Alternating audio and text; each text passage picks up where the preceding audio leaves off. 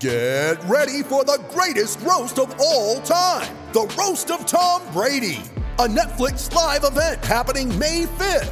Hosted by Kevin Hart, the 7-time world champion gets his cleats held to the fire by famous friends and frenemies on an unforgettable night where everything is fair game. Tune in on May 5th at 5 p.m. Pacific time for the Roast of Tom Brady, live only on Netflix. The following podcast contains naughty language.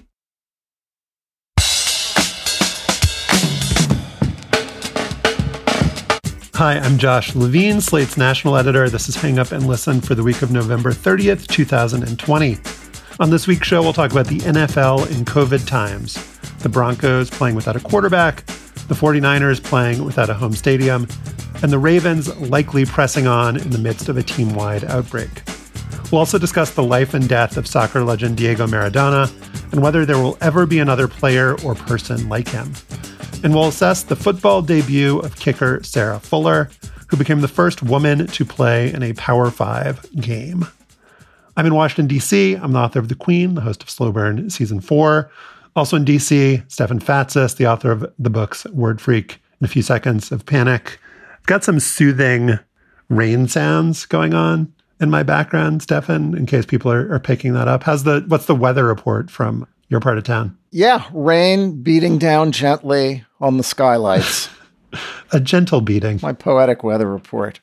And with us from Palo Alto, Slate staff writer Joel Anderson. He's the host of Slow Burn Season 3 and upcoming Season 6 on the LA riots. Do you care to bore us with some California weather, Joel? Well, I mean, it's gorgeous outside. Sunny, crisp, probably in the 40s this morning. I've got on a sweatshirt weather. So, yeah, this is what we pay all that rent for it to look like this the day before December. Good to see you're not under a blanket, though, Joel. I'm glad to report that we do not, in case people who are fans of Joel's Twitter feed may think that we record every show under blankets, the way that the public radio people often do. We do not. Our generous producer, Melissa, has allowed me to do this sans blanket today. So thank you, Melissa, for letting me be free. Little radio trick. Record under a blanket, better sound. A day before the Denver Broncos were scheduled to host the New Orleans Saints, they reportedly reached out to the league office to ask a question. Could assistant coach Rob Calabrese be their starting quarterback on Sunday? NFL Commissioner Roger Goodell turned down the Broncos' request. But that shows you how desperate the Broncos were to address the unprecedented predicament. With the Broncos down all 4 of their quarterbacks because of COVID-19 concerns, the Broncos were forced to start Kendall Hinton, a converted wide receiver from Wake Forest who hadn't played quarterback since 2017. Things went about as well as expected. Josh's Saints won 31-3, and Kendall Hinton went 1 of 9 for 13 yards with a sack, 2 interceptions, and a passer rating of 0. It was the latest embarrassing inflection point in the NFL's push to play through the pandemic. Up next, the Steelers-Ravens game, which was originally scheduled for Thanksgiving, but was pushed to Tuesday because of an outbreak on the Ravens that includes quarterback and reigning NFL MVP Lamar Jackson. The league must also figure out what to do with the San Francisco 49ers, who are looking for a new home after Santa Clara County, my home county, by the way, released new restrictions on Saturday that banned all contact sports.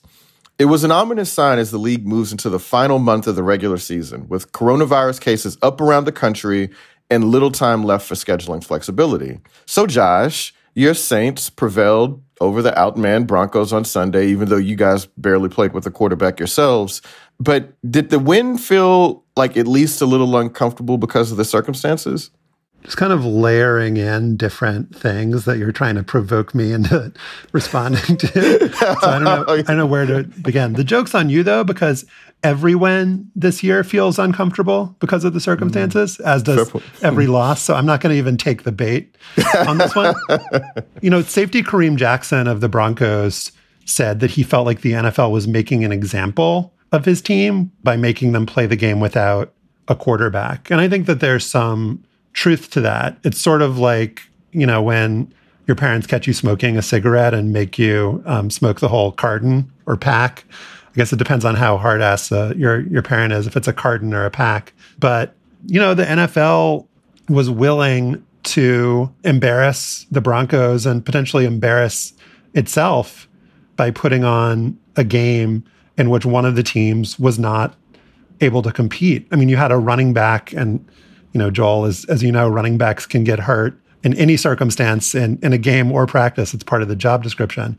But one of their running backs got hurt, and you have to think that maybe the fact that they're running Wildcat and the Saints knew every play would not be something that would help protect the health and safety of those players. But, what Goodell said at the beginning of the year was they're not going to move or push any games for competitive reasons, only for health and safety reasons. And, the Broncos coach, Vic Fangio, says after the game that he was really disappointed, not in the league, but in his quarterbacks for meeting up, being maskless. Apparently, the quarterbacks lied about the fact that they had done this, and a team employee sent the NFL surveillance video, which showed that they had been actually meeting and had been close contacts with Jeff Driscoll, the quarterback who did test positive for COVID. So, Stefan, I think that there's a bunch of smaller questions about what the NFL could or should have done, whether they're being made an example of, whether the NFL should have postponed the game. But I think the bigger question here is one that we've all been kind of thinking about, in all aspects of life, which is how much of blame can we put on individuals versus institutions?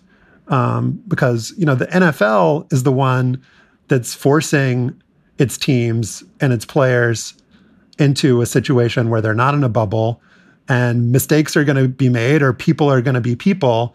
And then I think it makes the NFL, look better, feel better about itself to be like, oh, it's the players' fault. It's not our fault. It's Drew Lock's fault and Blake Bortles' fault.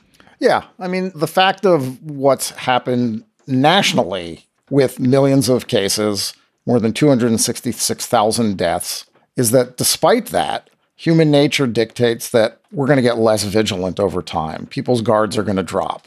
Athletes are going to think themselves impervious because, hey, we're already abiding by all of these rules.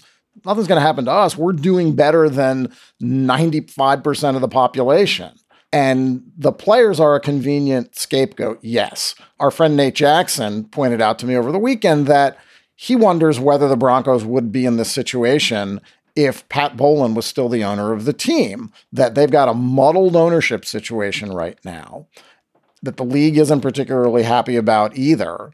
And that might have made it easier to make an example of the Broncos and make an example of these players. The Broncos also aren't good and aren't going anywhere. So it's not like losing this game is going to change, their status in the playoff race or something. Well, but it certainly benefited the Saints competitively and improved their chances of getting home field advantage in the playoffs if there are playoffs. Right. Yeah. The Saints' division rivals probably would have a lot more to say about the competitive advantage here, right? Because they're the ones that, they took an L because the Saints basically got a week off. Right. And I could totally understand them being furious about that. Yeah. And the other factor here, Joel, is that it's not just that the competition was delegitimized here. The game was a joke.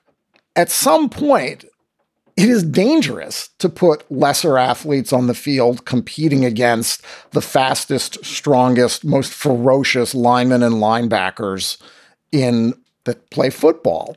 Kendall Hinton, the quarterback who stepped in, wasn't going to get killed out there, but he didn't belong out there playing quarterback. How many players are the Baltimore Ravens going to play with if they play on Tuesday night?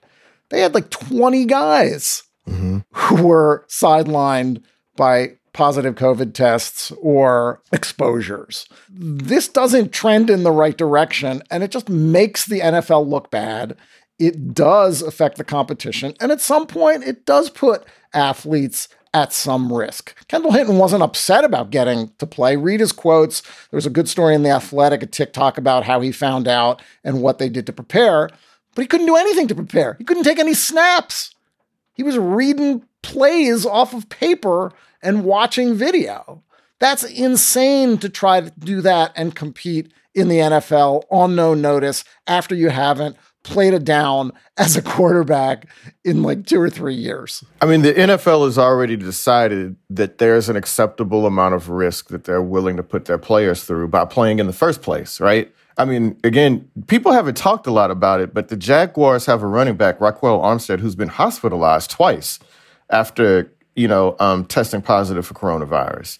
So they've already said to themselves, well, we're willing to risk our players. And for what it's worth, the players agreed to it. I mean, they're the ones that reached an agreement with the league to play under these circumstances. So I guess I'm torn. I've been torn all weekend about whether or not the Broncos should have been made to play that game or not. And I still haven't really figured out where I fall on it, because the Broncos signed up for this. They said that this is what they wanted to do. Roger Goodell had warned them earlier in the year, as Josh pointed out, that there would be competitive disadvantages and the games would go on in spite of it. And the Broncos, knowing all of that, and their quarterback room knowing all of that, were not particularly diligent. And I know that that's a human nature thing. It kind of reminds me of my parents. They just think that if you wear a mask and you go someplace, that protects you for all time. That's just everything's fine. I got a mask on. But people are not still taking the same sort of precautions that they were earlier. But the other piece of it, like you said, Stefan, is that football is so goddamn dangerous, man. The Phillip Lindsay is the running back that went out in the second half with the knee injury for the Broncos. And yeah, I mean, just imagine being a Bronco that day.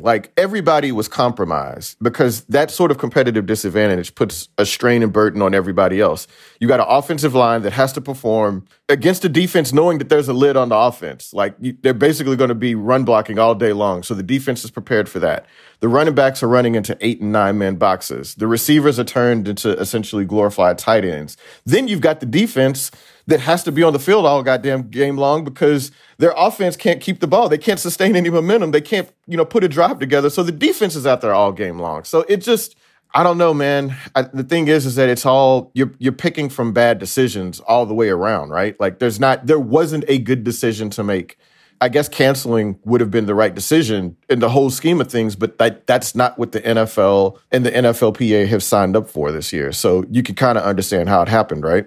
Well, when you started off, Joel, and saying, the NFL has, made peace with the fact that they're willing to put players in a lot of danger, I thought you were talking about just the regular NFL, irrespective of COVID. But I think there's something to that there's kind of a, buy the ticket, take the ride aspect for all of this. It's whether you're a player or a fan or a team, the whole concept of professional American tackle football is that you're willing to buy into injury risk, both long-term and short-term. And so the way that they've handled COVID is unsurprising given that larger context. I mean, what would you expect? That the NFL would be like, man, we really care deeply about, the idea that a player could possibly get sick or injured. We couldn't possibly, stage these games now. That was never going to happen. But, I think you could make an argument in isolation that what the NFL did here was, with the Broncos, was justified and in keeping with the logic that they had laid out at the beginning of the year. But then I look at the Ravens outbreak, and there's a story about, I think I read this on, a story on ESPN.com that says the Ravens outbreak, which as of Sunday had resulted in confirmed positive tests for at least 20 players and staff, included a strength and conditioning coach who didn't promptly report symptoms or consistently wear a mask. The team has since disciplined him. Needless to say, protocols designed to minimize spread won't work if they're not followed. I mean, that to me suggests denialism. Okay, obviously every outbreak is going to stem from, somebody getting the virus, and maybe you can look at that person and say they weren't wearing a mask 100% of the time, or, maybe they should have known what their symptoms were. But that's just what's going on everywhere in America. And to act it's unusual, and how could we have possibly anticipated that the Ravens strength and conditioning coach wouldn't consistently wear a mask?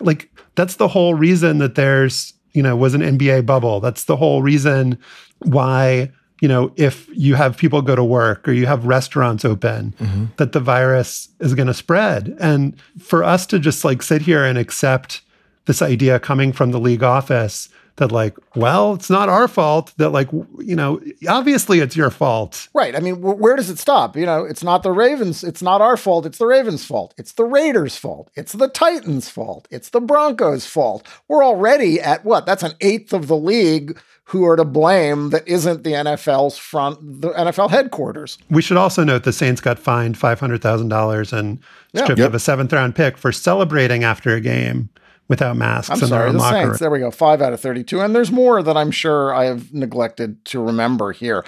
Clearly, I mean, I think it's clear at this point, because if you're Roger Goodell in the NFL, you're looking at projecting that this could happen during the playoffs or during the Super Bowl.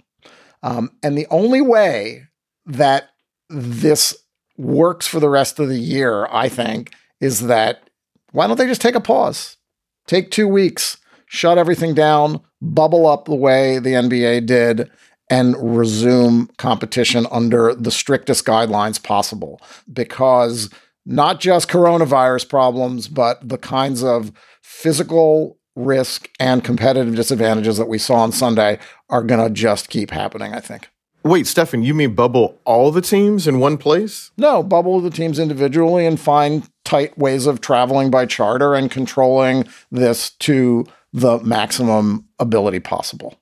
I mean, I guess that's really ambitious. And I mean, that's something, for instance, the 49ers are going to have to consider, right? Because they're getting kicked out of here, out of the South Bay, and they don't have anywhere to go. Are you proud of your home county for making these rules? Absolutely. Because I don't have a lot of sympathy for them, because none of these teams, none of these professional teams, none of these college programs have shown that they felt any obligation to the communities around them, right? They feel that like by playing is their public service. When in fact, a lot of places, especially a lot of these colleges, if we've talked about here previously, they've been responsible for some of the breakouts in their communities. So Santa Clara County isn't, obligated to help the 49ers put on a football game. That's up to them. And so if they have to go to Arizona or wherever the hell to pull this off, then that's on them. I'm glad that they do it. I'm glad that there are some jurisdictions in this country that are pointing out how absurd this all is, right? Well, it's a rare example of exceptions not being made for sports by government. And it shows that there is at least a possibility that there is, can you imagine a higher authority than the NFL commissioner's office that can step in and boss the league around and say, no, you can't have a game here. You can't do things the way you've been doing it. It is at least theoretically possible. Like, it doesn't have to be this way. It is theoretically possible also, Josh, that there's a gigantic outbreak in Tampa in January, and there is a shutdown that prevents the Super Bowl from being held there. I mean, Ron DeSantis, the governor, is not going to be responsible for that shutdown. No, it's probably good for Roger Goodell. Could. I mean, there's a point where local authorities will do what Santa Clara does when they are pushed to the brink. But wait, are we doing this? Are we proposing this shutdown and rebubbling or bubbling in the first place because of the competitive disadvantage piece of it? Because there's been times that I've seen teams play in championships with players hurt, players out. I mean, we just watched it with the Miami Heat. They lost their best player in the finals and they didn't have to play. I remember one of the worst championship games I ever watched was when Florida State played Oklahoma and they were down to their third string quarterback, Marcus Outzen. You know what I mean? So like sometimes it just happens like that. Sometimes it's fun to watch, but I don't necessarily want to watch that knowing that the reason is that some people were exposed with coronavirus who may have been exposing other people to the coronavirus, who may have been exposing other people to the coronavirus. And that seems to me that it should be a priority of the leagues. Well, it's not going to happen. I mean, sorry to burst your bubble, Stefan. But I think what the NFL is thinking here is, well, A, they just want to play every game to get to maximize the TV revenue. But I'm sure they're thinking, if we stop, we're not going to start. They're not going to let us start again. Like, you got to keep the forward momentum going.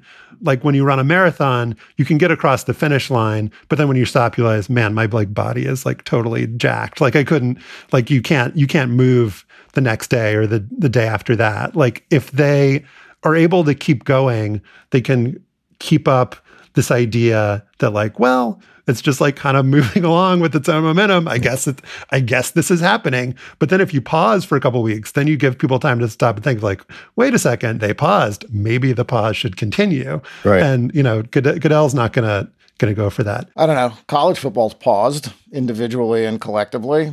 I mean, they seem to be continuing. I'm sure the NFL would find a way, and Fox and NBC and ESPN and CBS would force them to continue. I mean, there was a Thursday night football game between the Packers and 49ers a few weeks ago that was played the day after players were placed on the COVID-19 list.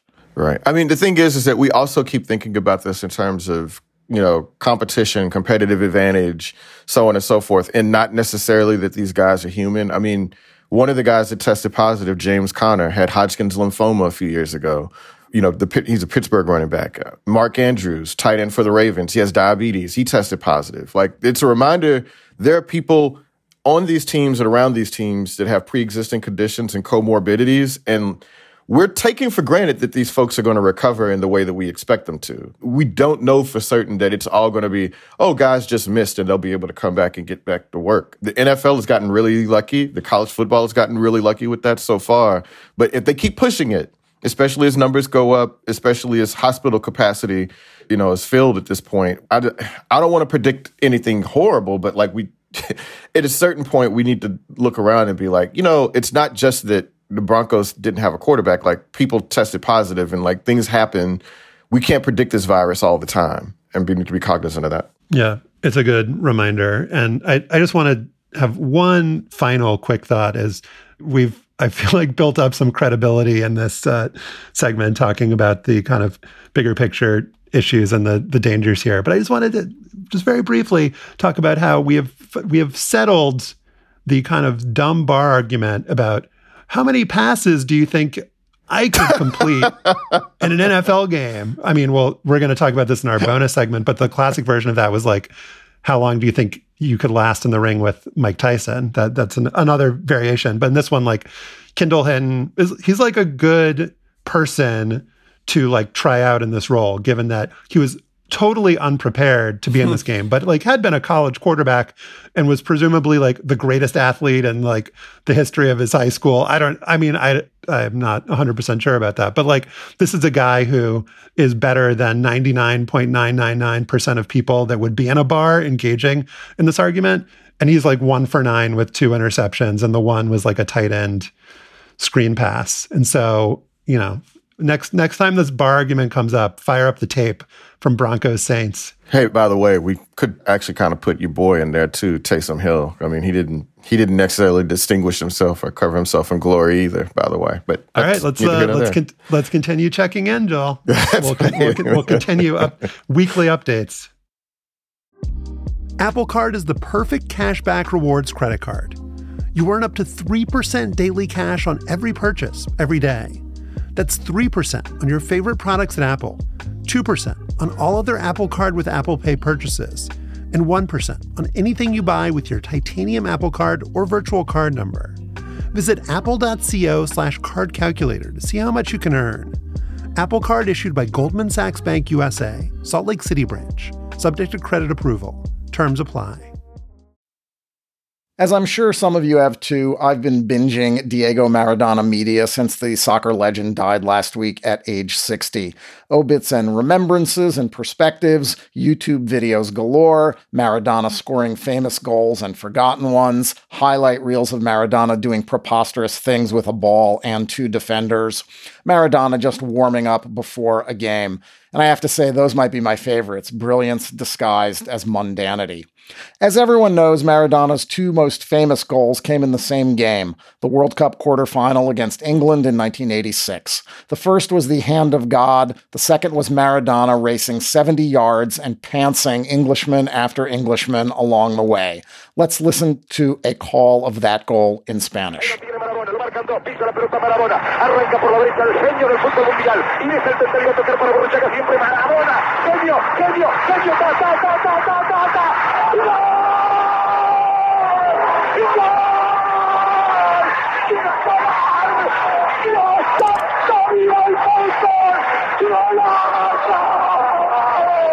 ¡Y el gol! ¡Maradona! ¡Es para llorar, perdónenme! ¡Maradona! En la corrida memorable, en la jugada de todos los tiempos, barrilete cósmico, ¿de qué planeta viniste? Para dejar el chavinetante inglés, para que el país se opulle apretado, gritando por Argentina. Genius, genius, genius. I want to cry. Holy God, long live football. What planet did you come from? What planet indeed? There's a lot we could discuss about the life and times of Diego Maradona. We did that a year ago in our interview with Asif Kapadia, the director of the documentary Diego Maradona, which you should go back and listen to and watch the film. We'll post a link on the show page. But Josh, I want to zero in on an aspect of Maradona's career that came into clear focus for me this past week. That, as Rory Smith wrote in the New York Times, Maradona was not a bridge between eras. He was the zenith, the climax, the end. Yeah, that's a really expansive idea, and we'll get into that throughout the segment. But the thing that comes to mind for me, especially when thinking about that 1986 World Cup quarterfinal, is that in that game, Maradona personified individual brilliance in a team game. And that Argentina team was Maradona and a bunch of other people. And I think even people who are like enormous fans of, the Argentina, national team and World Cup history would acknowledge that. And this is maybe the one example in the history of the World Cup where you could say that a single player dragged his team to a championship. And that just doesn't happen in soccer. And so if your introduction to the sport was, somebody's like, here's the goal of the century from FIFA, and like, here's the most famous goal, the hand of God, or like the 86 World Cup, check it out. You would have a totally cracked up, incorrect view of what it takes to win in this sport. Like, this just doesn't happen.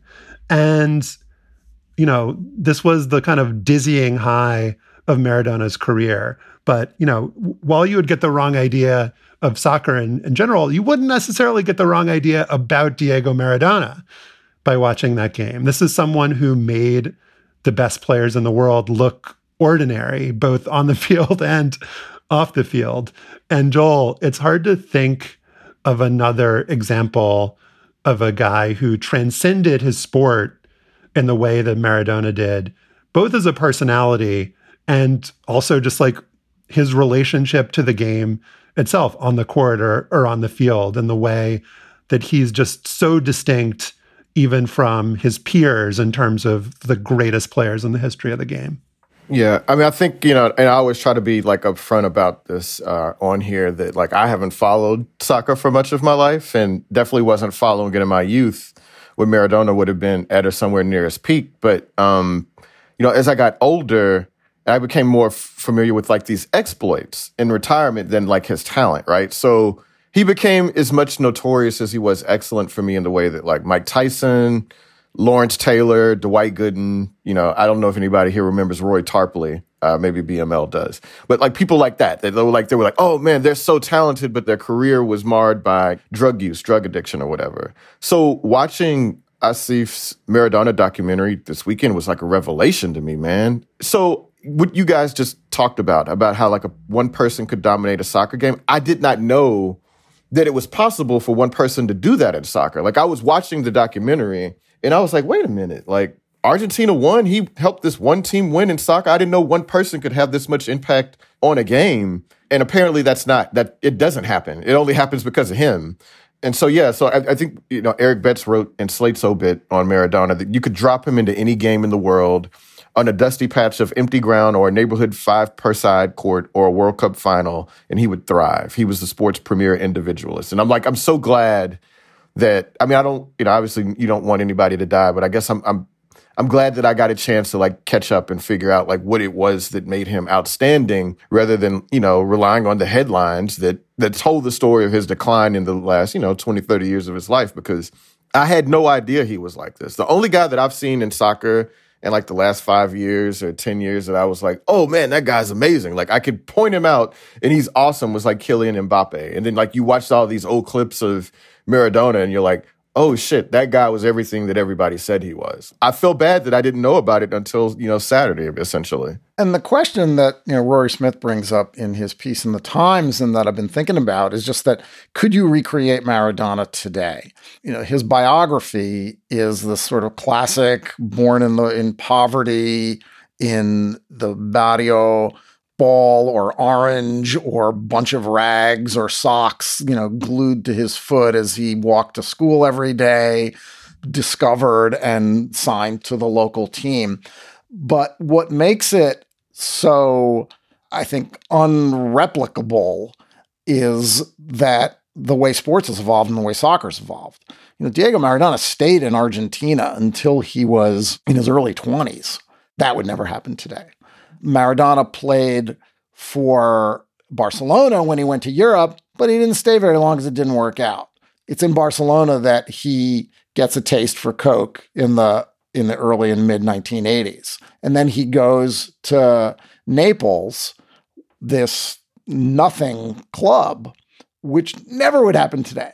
And it's just this sort of the impossibilities in modern professional soccer that would prevent someone from both languishing or developing in a small place as a youth and into his late teens and early 20s, and then go sort of neglected on a personal level. Where are the handlers? Where are the protectors to keep him away from the drugs and the mafia in 1985 and 1986 and 1987? Yeah. None of that would happen today. Maradona was so much of the end of the sort of pre-professional era in soccer and in sports that his image and his star becomes that much more vibrant because of it. His story becomes that much more affecting because of it. Yeah, well, you guys tell me, because I don't know. Obviously, I'm still coming to this. I was just shocked at how wide open he was. You know what I mean? That you could get access to him at any point. And watching the documentary, the thing that becomes clear so soon, so early, is that he hates being at the center of attention. Like the crowds, like people tugging at him, and he looks like he's enduring it, like it's a misery the whole damn time. And actually, it's funny that happened. That I watched it the week after we talked about Freddie Adu, and like all the pressure of like being a celebrity or being like a soccer superstar. I just could not believe that people had this kind of access to him like a superstar. Michael Jordan was famous in 1988, 1989. It didn't seem like you could get to Michael Jordan like that. And I'm just sort of curious as to how it was that people had access to Diego Maradona like that, Well, he hated it and he loved it. I think he liked what it allowed him to do in terms of like nightlife and his notorious appetites. But, what I think was so brilliant and affecting about Diego Maradona, the documentary, is that this footage showed how impossible it was to be him or to be someone with the kind of fame and acclaim he had. And again, without living in a gated community, you can just compare him to Lionel Messi, as so many people have done, because they come from the same nation, and just the kind of privacy that Messi's celebrity affords him.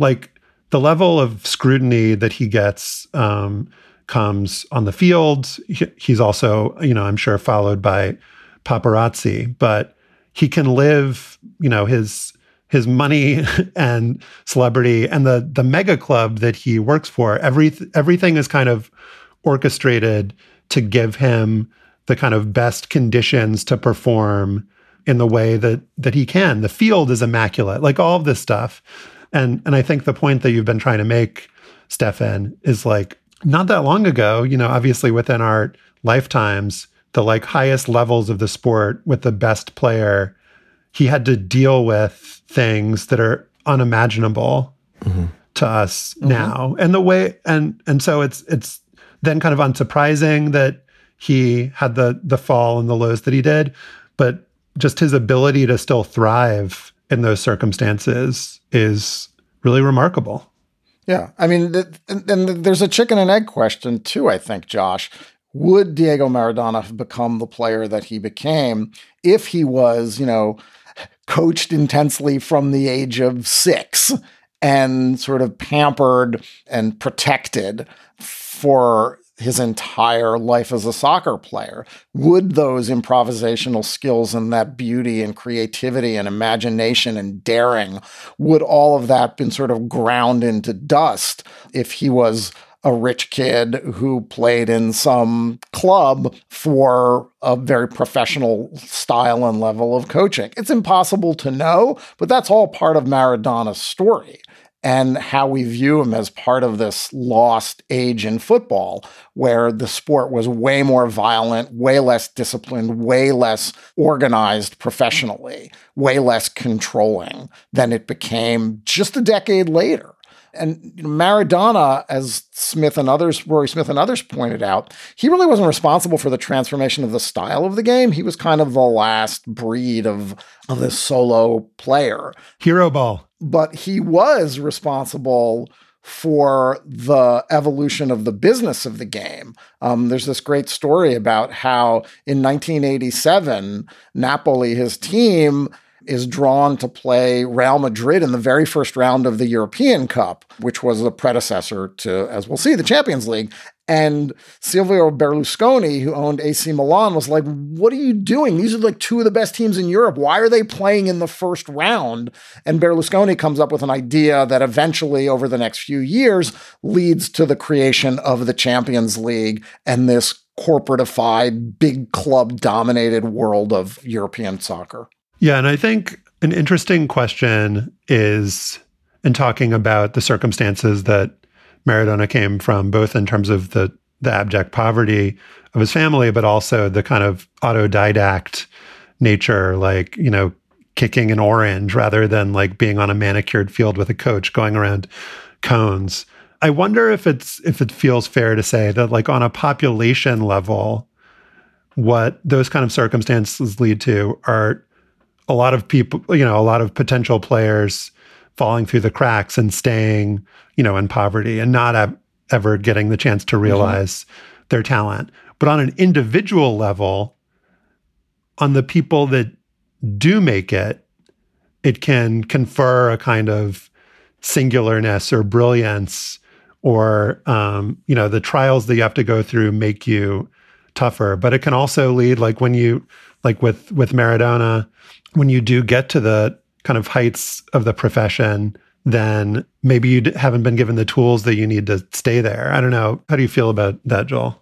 Well, I don't know. I guess, I wonder if it's bad for like the top end players, right? That like, that sort of system might mute some of the greatness of the elite player, but it brings up your median player, right? So that like that sort of system makes, players tend, how many players on the soccer field? Like 11, right? Yeah, okay.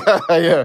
It makes players, 6 through 22 or 4 through 22 that much better. But like 1 through 3, there might be a cap on how good they'll be and how effective they can be, because you've just brought up the median soccer players and made it so much better. So yeah, like I think about that a lot when it comes to like basketball too, that, okay, we're coaching guys to be 3-and-D players and to not be creative. There's a lot, the mid-range game, like maybe you'll never see anybody like Kobe again, or it may be a while before we see somebody like Kobe, somebody that prefers the difficult mid-range jump shot, which we know is like a bad shot, but it has some art to it. It has some beauty to it. And, that's not going to be possible with the way that they're coaching players today. So we may never see, as you guys have been saying, we'll never see somebody like that, which is really disappointing, because I thought, man, just watching that dude, I was just struck. But actually this is the other piece of it too that was just shocking to me, that like you guys were talking about how like there was no infrastructure for Maradona. And it really hit home for me when I found out, so the 1990 World Cup that was played in Italy, and Argentina beats Italy in Italy. And they were mad at him. And so the Italian league tested him, knowing that he was going to test positive for drugs, to get him suspended. I was just like, that's like something that's incomprehensible. I just feel like that's like a thing that has been lost in talking about all this, that they intentionally sabotaged the greatest player in the game, And I just can't imagine that happening anywhere in any sport today. Like maybe I'm naive, but that just seems crazy to me. Well, there's just like so many unique circumstances with him and with that World Cup, and him being kind of like a national hero or a hero in a certain part of Italy and Napoli, and that kind of engendering hatred and disrespect and jealousy. And then he beats the Italian. I mean, it's just a kind of bizarre, unique circumstance that just adds to the legend. And, the triumph and tragedy mixed in, which just seems like is always a part of Maradona's story, that anything that positive happens with him, it's accompanied by a negative. But, Stefan, the thing that I'll take away, the things that I read and listened to and watched in the last week, there's a segment of Gary Lineker, the former England national team player who's now a commentator, played against Maradona in the 86 World Cup, played in the, top flight of English soccer. And was talking about playing, in an all-star game, essentially, with Maradona, and describing the pregame routine, describing him kicking around socks in the locker room, describing him doing like keepy-uppies on the field before the game, and Maradona kicking the ball as high and as hard as he could 13 times in a row, and just having the ball land back on his left foot without every him time. Moving like a couple steps. And then Lineker talks about how he went back to Barcelona where he was playing at the time. And then like players at Barcelona trying to do it. And he said like, we couldn't do more than 3 in a row. And on the third one, we're just like running all over the field. And so, it's these conversations we're talking about the players who were his peers being in awe of him and talking about how he could do things that they couldn't do. It was just a really great story and a pretty telling example of what made Maradona brilliant. Yeah, and the Maradona in his retirement, there was an interview he gave where he said, basically like, could you imagine how good I would have been if I hadn't done drugs? So for all of that brilliance, there was more there that we never got to see, whether it was a longer time of him playing at that level or doing even more ridiculous things on a soccer field in important games. They didn't win the 1990 World Cup. He got kicked out of the 1994 World Cup after testing positive for ephedrine. So that's part of Maradona's, of the contradictions in his life. But there's always, for all of the greatness, we still wonder if he could have even been better. Okay, round 2. Name something that's not boring. A laundry? Ooh, a book club. Computer solitaire, huh? Ah, sorry, we were looking for Chumba Casino. That's right, ChumbaCasino.com has over 100 casino-style games. Join today and play for free for your chance to redeem some serious prizes. ChumbaCasino.com. No purchase necessary. Void where prohibited by law. 18+ terms and conditions apply. See website for details. On this week's bonus segment for Slate Plus members, we're going to talk about the glorious and dignified sport of boxing, where a 54-year-old Mike Tyson got back in the ring over the weekend, and celebrity dumbass Jake Paul knocked out former NBA dunk champion Nate Robinson. To hear us talk about the not-so-sweet science, you have to be a Slate Plus member. It's just $35 for the first year. You can sign up at slate.com/hangupplus. History is on the field in Columbia, Missouri, as Sarah Fuller is about to put her right foot into a football, speaking volumes to women around the world. That was Dave Neal of the SEC Network, narrating the moment before Vanderbilt's Sarah Fuller took the second half kickoff in Vandy's game against Missouri, becoming the first woman to play in a major conference college football game. Fuller's a soccer goalkeeper. She'd helped lead her team to an SEC championship the previous weekend. She was on the field for the Vanderbilt football team wearing a Play Like a Girl sticker on her helmet because every one of the team's regular kickers was prohibited from suiting up because of COVID-19 contact tracing. On that kickoff, Fuller knocked the ball 30 yards down the field, mostly on the ground. It was a designed squib kick. And since Vanderbilt lost 41-0, she did not get a chance to score, no field goal attempts, no extra points. Stefan, what do you make of the whole Sarah Fuller episode experience, how it was covered, talked about? Thrilled for her. There's zero doubt that a soccer player like Sarah Fuller could learn how to kick a football and kick it well, make field goals, make extra points. no doubt in my mind. Vanderbilt was put in a situation where they needed to find someone to be a rostered kicker. Somebody pointed out on Twitter, had to be, this was a former NFL kicker, Shane Graham, who now coaches at the University of Florida. He said, had to be someone cleared by the NCAA to play in a game, had to be cleared by protocols, and there's no men's soccer team at Vanderbilt. So the blowback has been that this was a publicity stunt, that it's not really meaningful. But the reality was, it was a reasonable choice by the Vanderbilt football program to reach out to the soccer team and to Sarah Fuller to do this. And it was also terrific public relations. I mean, this was a great thing for them to do. Whether women are going to play football or not is, to me, beside the point. The fact that they did this is a great message to soccer players, to girls who want to kick, who want to play. Sure, why not? I think no harm, no foul in terms of them wanting to do it, even if they're accused of this being a publicity stunt, which I didn't think it was. Vanderbilt seizing on the positive PR, fired Coach Derek Mason the next day. Not content to win the news cycle there, Joel. Well, I mean, I thought about that, and I don't think anybody really cares about Derek Mason getting fired. Like, I don't think it really takes away from Sarah Fuller, right? I mean, because the thing is that if you took any pleasure or joy or inspiration from Sarah Fuller's performance on Saturday, it happened amid an absolute ass kicking from Mizzou. You know what I mean? It wasn't like they lost 41-0 to Alabama. So, I mean, you're looking around, you see the program, you see what's happening out there. So yeah, I mean, like Derek Mason getting fired a day later under those circumstances, they got to have the positive press, and they're, moving on with their program in the way that you would expect an SEC program to. I didn't watch the game because I don't make a habit of watching Vanderbilt football if I can help it.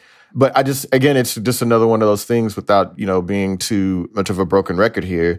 It was predictably an opportunity created by coronavirus, man. Mm-hmm. And so, we have to be honest about, I'm happy for Sarah Fuller. I'm happy for anybody that took inspiration from it. But it also is just, again, a massive failure, a massive institutional failure that created this opportunity.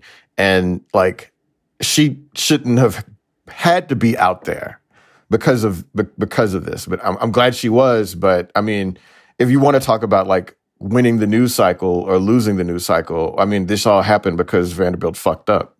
Yeah, and I think the other reason to be slightly less sanguine about this moment is they had her go out there and kick the ball across the ground. And, that created this kind of cognitive dissonance where you listen to that big buildup by Dave Neal. She gets out there. It's this great moment. She squibs the ball. And then we hear that this was this great achievement for womankind. They didn't really let her try to kick the ball deep. And maybe they assessed she wouldn't have kicked it very far in the air. And maybe it would have looked bad for her and they didn't want to embarrass her. I don't know. Maybe she would have kicked it in the end zone. This is all just conjecture and speculation. But Stefan, I think there's a little bit of a risk there in overpraising what she did on the field while, making sure that we talk about how great it was that she got this opportunity, how it is inspirational for women and girls, how women clearly have the ability to kick a football if given adequate time and preparation and training. We can believe all of those things and think all of those things without looking at that kick and say that was, amazing as an individual moment on a football field. Yeah. And I was very circumspect, I thought, in my introductory comments there, because the reality was that I did think that the predictable, build up and overreaction by conventional media was a little bit eye-rolling and counterproductive. My problem as a fake kicker is that... You're America's favorite fake kicker. Thank you. Is that, they sent her out there to do something that wouldn't necessarily make her look good as a kicker. And there are reasons for that. One, it's hard to kick a football. Just because you play soccer, just because you're a goalkeeper, just because you can punt a ball 60 yards does not mean that you can kick a football off of a tee or off of the ground and do it as well as a trained kicker. She had no training. She had a couple of days to go kick some balls with the team. Could she have made an extra point? Absolutely. Could she have kicked the ball into the end zone? Probably not. Kicking off is really hard. It takes a lot of work. It takes a lot of practice. Remember last year when Carly Lloyd banged a few from 55 and everyone was going crazy? Well, Carly Lloyd was taking like a 6-step approach on a field goal. That would not happen in a football game. This takes training. It takes reps. It takes practice. And the relevant fact there is not she's a woman. The relevant fact is she's a soccer player who's never kicked done a football player, never kicked a football before 2 days before this game. Right. Also, it wasn't like she was a standout soccer player either, which was actually kind of a surprise to me. Like, I did not know that, like, she didn't actually have much of a collegiate track record before this season in soccer. You know what I mean? Like, she had barely played up until this season. So yeah, we're not she was talking certainly, like every other Division I athlete, she was incredibly good on her local high school and local club team, no doubt. Doesn't make But she's not going to be on like the U.S. national team or something like that. Right. So the problem then to send her out there and have her kick the ball 25 yards or 30 yards and punch it the way she punched it, which is a very soccer motion, is what she utilized. And the coach said afterward, that was designed. We wanted her to feel comfortable to kick the ball the way she was used to kicking it. And you're right, Josh. She probably would have, if she had been allowed to kick off conventionally, it might have been a disaster. It might have gone to the 30 or the 25 or the 20. It wouldn't have looked good necessarily. The more prudent approach, of course, would have been to say, we're 0-9. Come back next week when we're playing Georgia, take a week of reps, and we will allow you to kick an extra point or a field goal if we get into range. So I think we're looking at this more technically, right? I mean, as a message, just her being on the field was enough. The flip side of that, too, is that it gave sort of MAGA sports Twitter an opportunity to dump on this, as Jason Whitlock did over at whatever it's called, Outkick. He wrote, Sarah Fuller briefly made football socially acceptable for America's most ardent virtue signalers. That was her primary accomplishment, pleasing Make-A-Wish America. I mean, Jason Whitlock can just go away, but unfortunately, that is a message that you could take from this. She didn't look like she was an actual kicker, and she was sent out there to score a point in the culture war, as he wrote.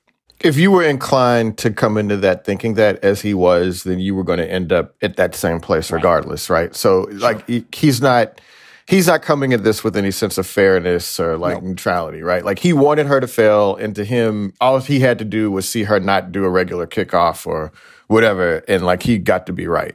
For him and the people that wanted to be that way. And if that's the way they want to be, fine, fuck them. But, that's just, I mean, it's not a surprise coming from that precinct. Yeah, man. And I just, I would have liked to have seen her had a chance to kick an extra point, like at least something like that. But again, that's just a testament to how bad Vanderbilt is. Like, they are so bad that they never put her in a position to where she could even kick a field goal or extra point or do a real kickoff, right? They didn't even get close, man. I don't think they crossed. Like, did they cross the 30? Did they not cross the 30? Right. Yeah, man. I had forgotten that Vanderbilt, and I actually was talking with a guy over the weekend, an assistant coach somewhere, that like Vanderbilt, it's either basically between Vanderbilt and Kansas for like the worst Power 5 programs in the country, right? So I guess I had failed to realize how bad they were. And to your point, Stefan, about like what they should have done is given her another week. But I mean, what was the alternative? And are you surprised that a coaching staff, I don't want to say that they were bad, made not necessarily the best decision related to football strategy? Like, of course they would. Well, I think the alternative is, like in high school, you see often the best player on the team, the best athlete, kickoff.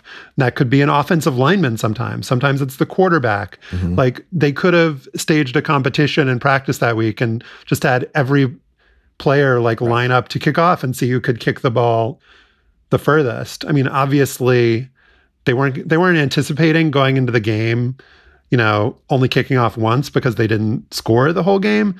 But realistically, they probably could have known you're not going to be kicking off 20 times or 10 times or 4 times.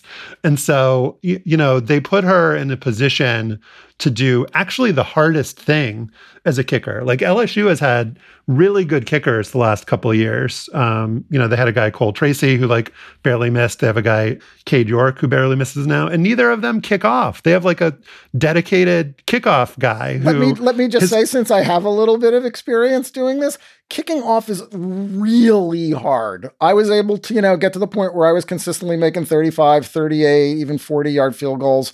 I could not kick off for the life of me.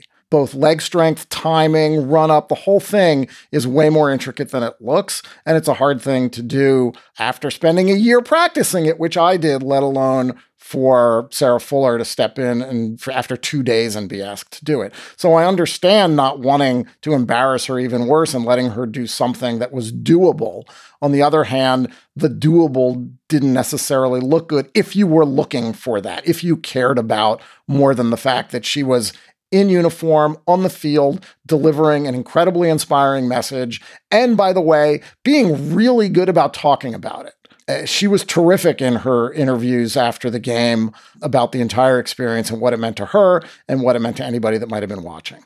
So I guess what I would have suggested from a pure competitive standpoint is have somebody else kick off and have her do the field goals and extra points. I think if you're strictly looking for who would be the best for each role, I bet she would have been better than anybody on the current roster at field goals and extra points. And I bet if you lined up everyone on that team and just had them try to kick off, I bet she probably wouldn't have been the best at that. But then if you look at it just from a optics and PR perspective, if you're down 21-0 at halftime, like Vanderbilt was, and you just send out some random dude to take the second half kickoff, and you've made all of this hoopla about Sarah Fuller being on the roster and having the chance, it's not going to look good if they didn't let her do it. For the team not to let her do it. Exactly. Okay. Yeah. Once they were sort of, you don't want to say sort of locked into the newsmaking moment of it, then you kind of got to go through with it. And you don't want to detract from the own headline that you set up for yourself. Right. So yeah, I wish she had gotten a chance, and maybe she will. The thing is, if you're losing 41-0 to Mizzou, and I don't know who else is on their schedule, I can't imagine that they're going to have too many other opportunities to score this year. If that's how they're playing Georgia next week, or they're supposed to. Yeah, them scoring points against that defense, if they could do it against Mizzou, seems highly unlikely. Stefan, what can you tell us about the history of women kickers? Sarah Fuller, as we've discussed, obviously a unique circumstance of somebody who was pressed into duty, but there are women who've kicked in college before her, and these women are examples of people who've trained for it and did have the opportunity to score in college games. Yeah, Katie Nida kicked 2 extra points for New Mexico in 2003 in one game. April Goss kicked an extra point for Kent State in 2015. There were other women that have kicked in lower divisions going back to 1997, actually. So this wasn't groundbreaking in that regard, but to do it in a Power 5 conference is what set it apart. And there are women who kick for high school teams all around America.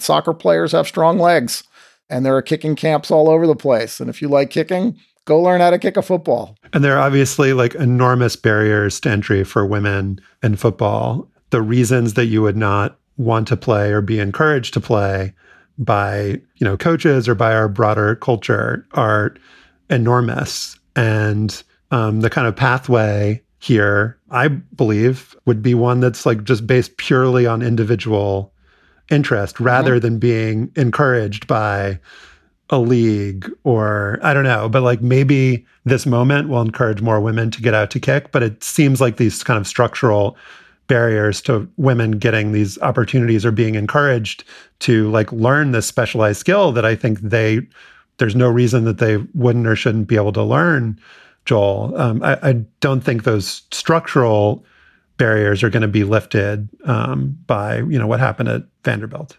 Yeah, if you want to be good at soccer and that's a particular skill, it's hard enough to train for that and, train to be a kicker. People go to kicking camps. Stefan knows this, better than anybody, right? That people go to kicking camps, spend a lot of money, kicking clinics and spent all this time. Like, so just to be able to get in line to do this, it just seems like it'll be really hard. Can you set the stage a little bit so people understand what happened? In 1969, 14 black student athletes were kicked off their university's American football team for planning a show of support against racism. We were really protesting our treatment on the field. Amazing Sports Stories from the BBC World Service tells their story. We became brothers that day when you did that to us. We made a change. Fighting for what we deserve. Search for Amazing Sports Stories wherever you get your BBC podcasts.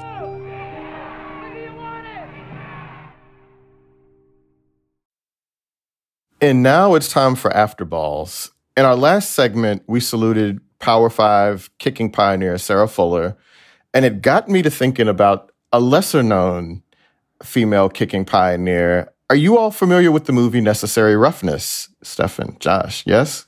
Dude. Of course. August 26th, 2019, Fatsis After Ball about women kickers after Carly Lloyd took some kicks with the Eagles. Yeah. Mentioned it in there. Okay. Kathy Ireland played Lucy Draper. Yep. Mm-hmm. For the when this movie came out in 1991, Texas State University did not actually exist. The program was based on SMU, which at that point had just gone through the death penalty. Mm-hmm. But it was filmed, and if you're from Texas, you knew it was filmed at what was then known as North Texas State University. And they wore the same colors and all that good stuff. But at any rate, they welcomed on, the great Lucy Draper, who was a female kicker, who was also, Kathy Ireland, who was a Sports Illustrated swimsuit model and so on. Do you think people know who Kathy Ireland is at this point? Probably not. Yeah. It's been a while. Maybe our younger listeners do not. Yeah, they probably don't. She was a big deal in the late 80s and early 90s. But at any rate, she played the great Lucy Draper in that movie. And so in honor of Kathy Ireland and the game breaker, Lucy Draper, we're going to name our After Balls after Lucy Draper today. So, Stefan, who is your Lucy Draper? In one of his excellent columns on Diego Maradona, Rory Smith of the New York Times noted that there have been countless new Maradonas or next Maradonas, the Maradona of this country or the Maradona of that region or city or town. Gheorghe Hagi was the Maradona of the Carpathians. Paul Gascoigne was the Maradona of England. The website Beyond the Last Man counted 53 soccer-playing Maradonas and a few in other walks of life. The Indian Maradona, the Coptic Maradona, the Caribbean Maradona, the Maradona of the Alps, the Bosporus, the Caucasus, the Orient, the Nile, the desert, the East End. But the list is missing at least one Maradona, the Maradona of Greece. He is Vasilis Chatzipanagiis. He was still playing when I lived in Greece in the mid-'80s, but I'd never heard of him. I didn't follow the Greek league that closely. But now I wish I had. Chatzipanagiis has a crazy story, one that requires a short lesson in modern Greek history. After World War II, Greece had a civil war between the US-backed government army and the East Bloc-backed military arm of the Greek Communist Party. Chatzipanagiis' parents were communist sympathizers, and after the government won the war in 1949, they, along with tens of thousands of others, fled Greece as political refugees. They wound up in Tashkent in what is now Uzbekistan. That's where the Greek Maradona was born in 1954. The local clubs competed for him as a kid, and he debuted in the Soviet Premier League at age 17. Chatzipanagiis had a low center of gravity, insanely quick reflexes, and that magical ability to make the ball do impossible things. He faked defenders out of their jocks. He spun and pivoted and juked and stuttered and eluded. He was dubbed Nureyev. He was mesmerizing, unstoppable. To play in the Soviet League, Chatzipanagiis had to become a Soviet citizen. He quickly made the Soviet national team and played in 4 qualifiers for the 1976 Olympics, but not the tournament itself, where the USSR won bronze, because he decided to return to Greece. What happened was that in 1974, the military junta that had ruled Greece since the mid-1960s collapsed. Political refugees were allowed to come home. Chatzipanagiis was greeted by a huge crowd at the train station in the northern city of Thessaloniki, a safe landing for former refugees, where he joined the club Iraklis. It was a mid-table team, never a match for the big boys, Olympiakos, Panathinaikos, and AEK down in Athens. But Chatzipanagiis was a transformative talent. Iraklis won the Greek Cup in his very first season. Big European clubs came after him. Arsenal, Porto, Lazio, Stuttgart, Roma. The Cosmos in New York did too. At the same time that Barcelona was paying £3 million to acquire Maradona from Argentina, Panathinaikos offered almost $2 million for Hatzipanagis. But Iraklis refused all offers. Hatzipanagis was too valuable, and he had signed a contract that he tried to but couldn't escape. He was stuck in Thessaloniki until his last game, a UEFA Cup match in 1990. It was the only European tournament game of his entire career. Hatzipanagis' international career was equally star-crossed. Shortly after arriving in Greece, he joined the national team for a friendly against Poland. But because of those Olympic qualifiers for the Soviets, FIFA wouldn't let him play for Greece again.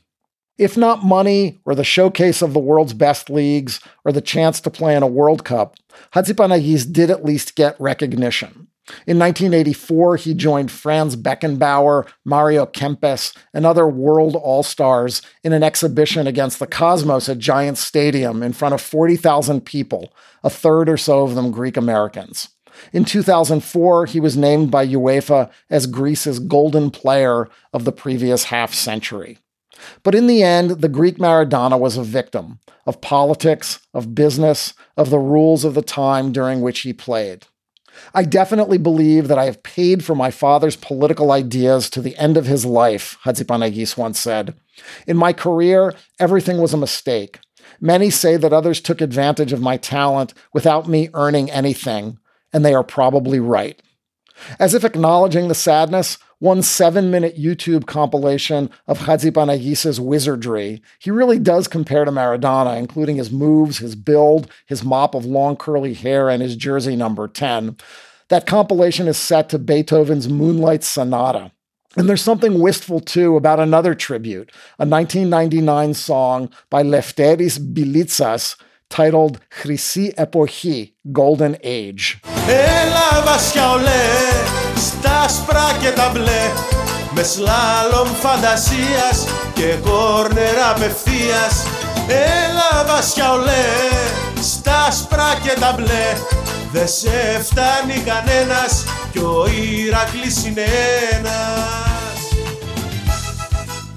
My favorite line in there, με σλάλομ φαντασίας και κόρνερ κατευθείας, slalom of dreams, because he weaved with these through defenders, and direct corner kicks. He scored directly off of corner kicks all the time. He did it 7 times in one season, which is crazy. Vasilis Hatzipanagis, the Greek Maradona. Sad story. A sad story, well told. I also wonder about the goalkeeping in the Greek league, that it would allow him to score 7 times directly from corners. Yeah. In a single season. Seems not elite, but that not to take anything away from the Greek Maradona. That was great. Soccer has a lot of wholesome songs, don't they? Like, I noticed that in the Maradona documentary as well. Like, they're just very Maradona. My mother loves him. That kind of stuff. A lot of non-wholesome songs too. Just the whole gamut. Oh, that's a fair point. Yeah, the ones in the stands. That's true. Oops. That is our show for today. Our producer is Melissa Kaplan. To listen to past shows and subscribe or just reach out, go to slate.com/hangup. You can email us at hangup@slate.com. Don't forget to subscribe to the show. Also rate and review us on Apple Podcasts. It'll help us out. For Joel Anderson and Stefan Fatsis, I'm Josh Levine. Remember Zelmo Beatty, and thanks for listening.